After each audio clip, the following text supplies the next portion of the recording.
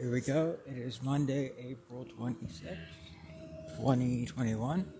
And maybe this will be inspiring for some people. You know how you can't find clean water anymore? And I'm 40 years old. This has happened within my lifetime. 20 years ago, it was like this.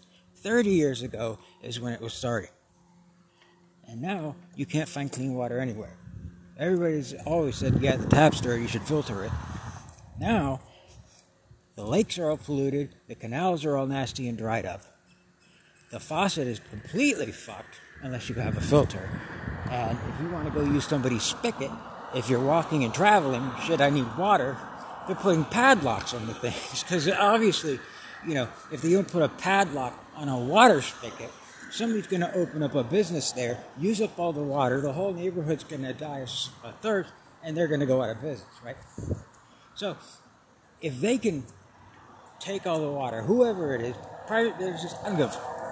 If people can take the water and bottle it, package it all up, and hide it behind walls, and stand there with a gun and say, you give me what I want, or you don't get clean water, well, you can do whatever you want to them or to get the water.